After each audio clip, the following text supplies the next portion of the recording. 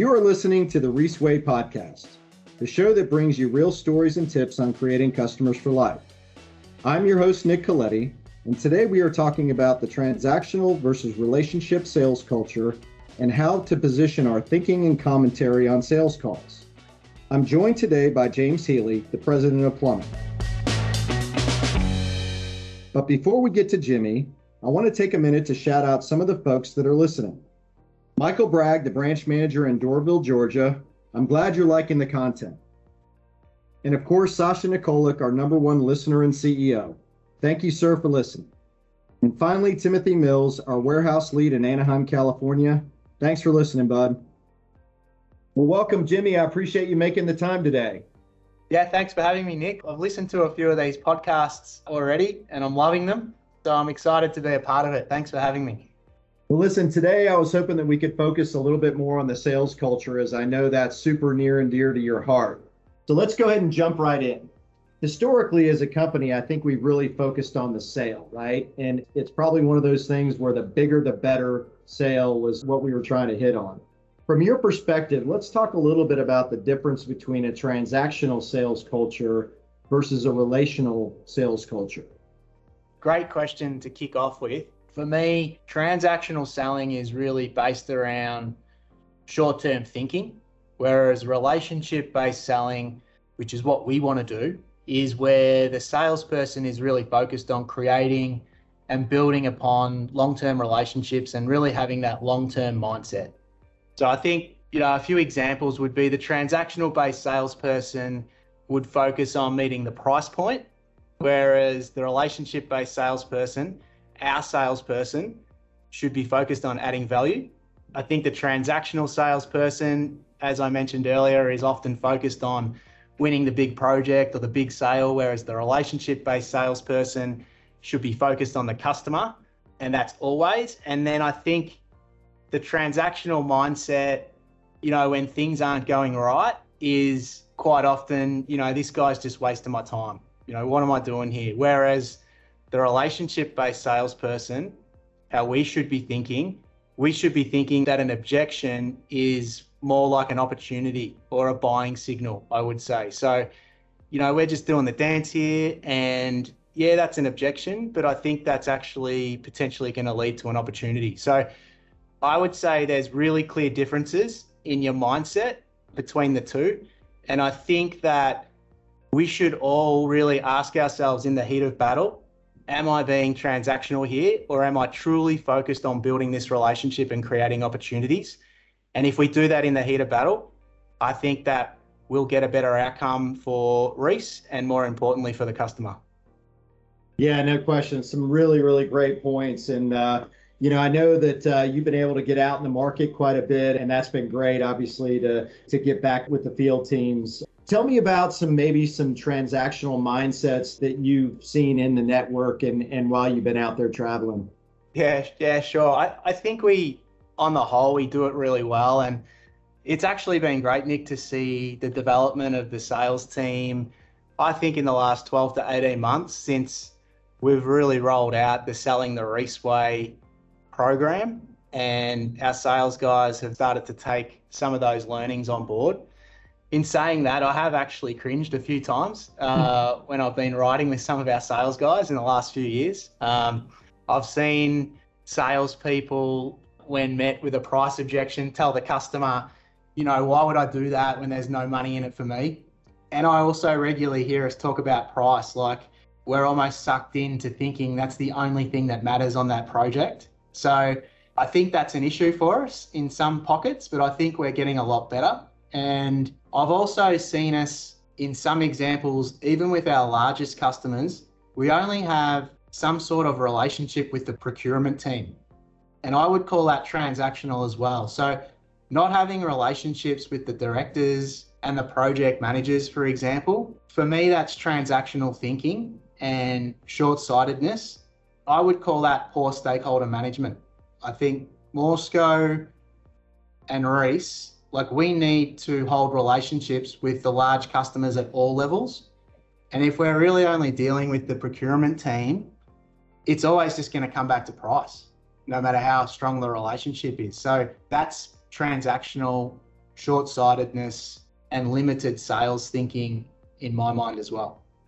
Yeah, you bring up some really good points there. And certainly pretty much everything that you said, the relationship kept coming back. And obviously, to your point earlier, we've been developing this for a while. It's an evolution. It's going to take some time. But really on the positive side, I think you also mentioned that we've seen some really good relationship sales culture in the market. And talk to me about some of those examples of when we've actually seen that happen and evolve and your impact on that. Nick, there's been lots of good stuff. I could reel off a ton of examples of where I've seen some really strong relationship-based selling.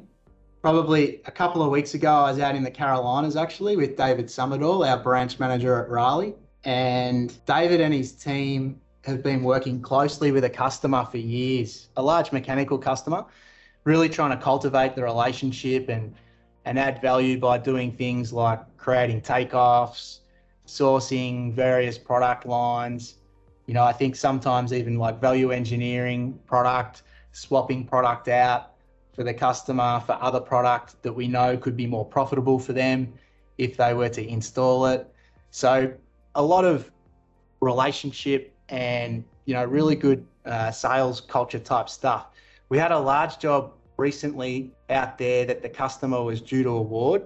And after working on this for like 12, 18 months with the customer, David got feedback through a vendor that a competitor was about to come in at the last minute, undercut us on price, and try and take the project out from under our nose. So I think the first point there is about relationship-based selling is David's got a relationship with the vendor, not just his customer, that has enabled him to get good quality feedback from the vendor about what's happening in the market, which helps our position and potentially helps the customer as well. So that's probably the first point.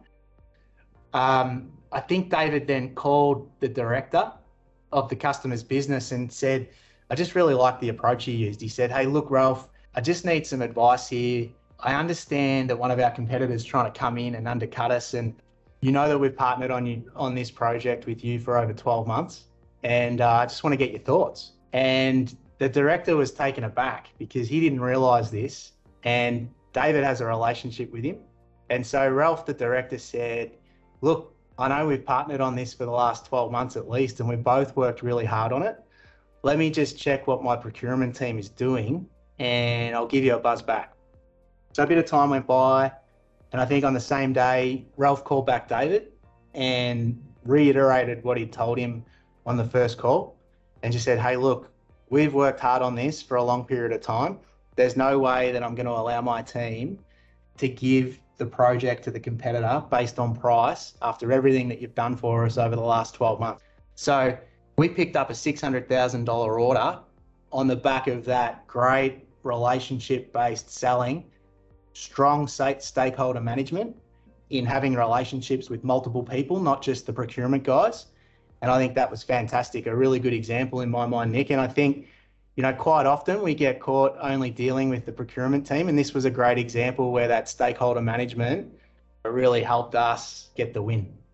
Great point. And you bring up the vendor. I think sometimes we realize that our sales force, we've got a really, really talented sales force out there. And something that sometimes I step back and realize is that those relationships with the vendors, you know, sometimes can be as important, right? And help us, you know, kind of guide us along the way as we're trying to work through that. So using that as an example, why in general should we be implementing a relationship-based sales culture, and what are your thoughts on that, and maybe some of the benefits of doing that down the road? Well, I just think it's because we're in a people-based business, you know, and people see through the transactional mindset. You know, people don't like to be used, and I'm talking about customers here. So it's about being consistent in your approach, and you know, when you contact the customer regularly, legitimately and genuinely interested in the relationship, I think the customer feeds off that. And when you've got that level of consistency, I think that builds trust. And we know that trust builds relationships, and relationships help build business. So I would say that is why we need to have that mindset. Yeah, I think it's a great point, and it's transferable, right? I've been doing this a long time. There's salespeople that have been out there a short time, and sometimes they get in a trap, right? They think, hey, I just need to make sure I get them the right price and I get it back to them quick. And a lot of times, as they're asking some of these questions and kind of going down these roads, they realize that they've actually developed a really, really strong relationship. And then it's just really the approach with the customer to, to not go back to that and make it about price. And it leads me to my next point, which is I don't think it matters if you've been on the road for 20 years or you've been on the road for a year. Who should be implementing this, right? And maybe that's the next question I'll throw at you. I guess the obvious response is all of our sales team should be using it, but you got to think outside the box here as well. And we all should be using it. Every single team member at Morsco, at Reece, should be thinking about using a relationship-based or having a relationship-based mindset. So, and even our support center people, so those guys all deal with us as their internal customers as well. Our support center team members should be applying this approach with us in the branch network, and vice versa. We should also be working on the relationships with our support center colleagues out in the network as well. So we just should be thinking this way as leaders. Am I building a relationship with every member of my team, or am I just using them for their services? So we think about it in terms of customer relationships, but I also think it's relevant for our internal relationships within the business as well, Nick. And I think that if we do have that mindset, it goes a long way to helping us build a stronger culture overall, not just in sales. Well, there's no question. I think you hit on it earlier as far as the customer base, but how powerful is it from a trust standpoint when we're working with, with our associates as well? We want them to be able to trust us. And I think that's definitely a great call out.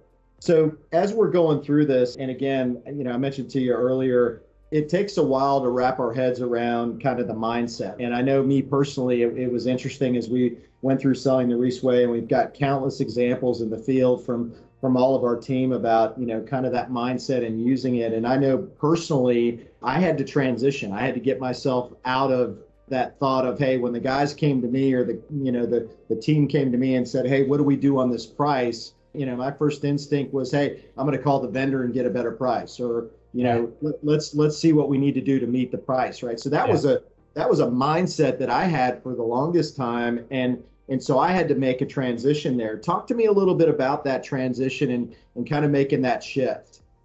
I think what you've articulated there with us is fantastic. You caught yourself doing it and you corrected.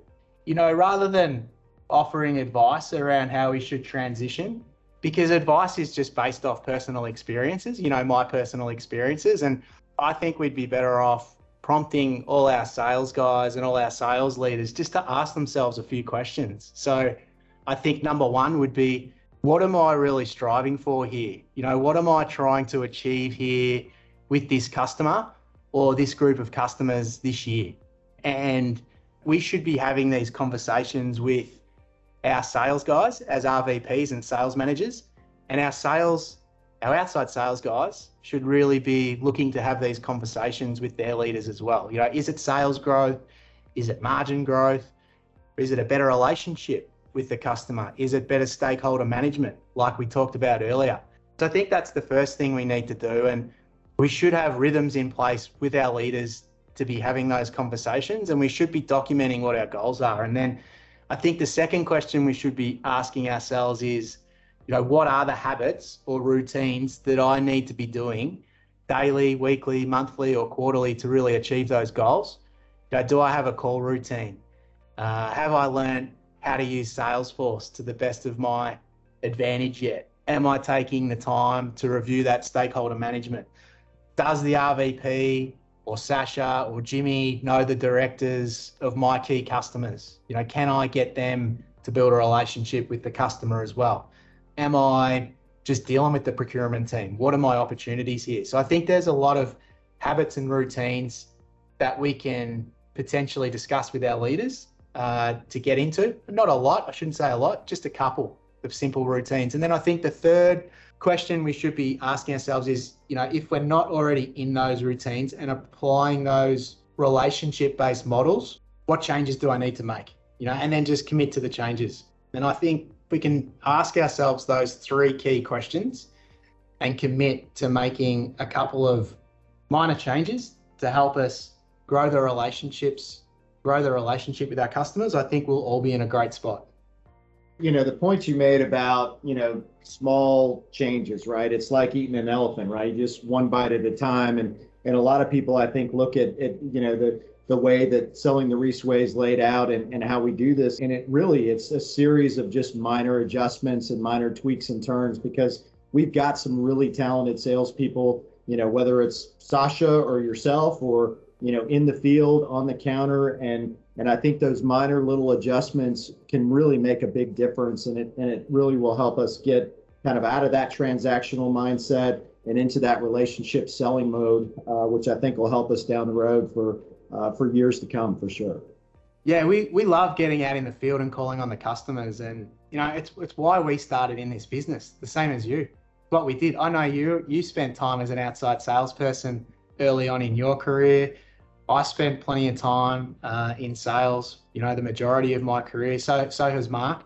So we really relish the opportunity to get out in front of the customers, and we love providing them with an update on the supply chain, things like, the economic environment that we're in. And we find that our customers get a lot of value out of that. So yeah, please, I just encourage everyone in the network to ask your senior leaders to jump on calls with you when you think we can add value, and we'll make it happen. We'll move heaven and earth to make sure we can call on those customers with you. Jimmy, it's a great point, and I want to close it out today with what I've kind of closed out most of the sessions with, which is how important Salesforce becomes to that process, right? As yourself or, Sasha or Adam or Mark are out in the marketplace, and, we've got those relationships, it's great, right? But if they are captured in there, how important is it for you to be out on a sales call? Maybe you just happen to run into a customer on the counter, or maybe you've scheduled something, to have that information kind of captured in the Salesforce. And what's that mean to a sales call for you? It just means we can be a lot more efficient, because we don't have to spend as long preparing back at the branch or at home the night before. All of the information that we need to hold an effective call is now in the palm of our hand, which is cool. Those economic and supply chain updates that I talked about, supplier price increase notifications, all of those things that could potentially add real value to a customer on a call, they're now in Salesforce, in your phone, in the palm of your hand. So you could actually pull up to the customer's office, get your phone out, and create your agenda before you walk into the meeting, and find 2, 3, 4, 10 different bits of value adds that you could weave into the conversation that the customer would get a lot out of. Now, we'd like you to prepare back at the office if time permits, but everything is in the palm of your hand now. So I think that's the benefit of Salesforce moving forward. Well, and it's really on the heels of what we've been talking about today with transactional versus relationship sales culture, is that you walk into an account prepared with a lot of information. How much more trust does that build with the customer, that they're not having to retell you everything else that they've told every salesperson or every one of our teammates that are in the business. So I think that's a great point. Well, Jimmy, I want to thank you today for joining us, and obviously really happy that you've been out in the marketplace. A lot of great stories, and we're excited to continue to drive this sales culture that's built on relationships. And thanks again for your time. Thanks, Nick. Happy selling, everyone.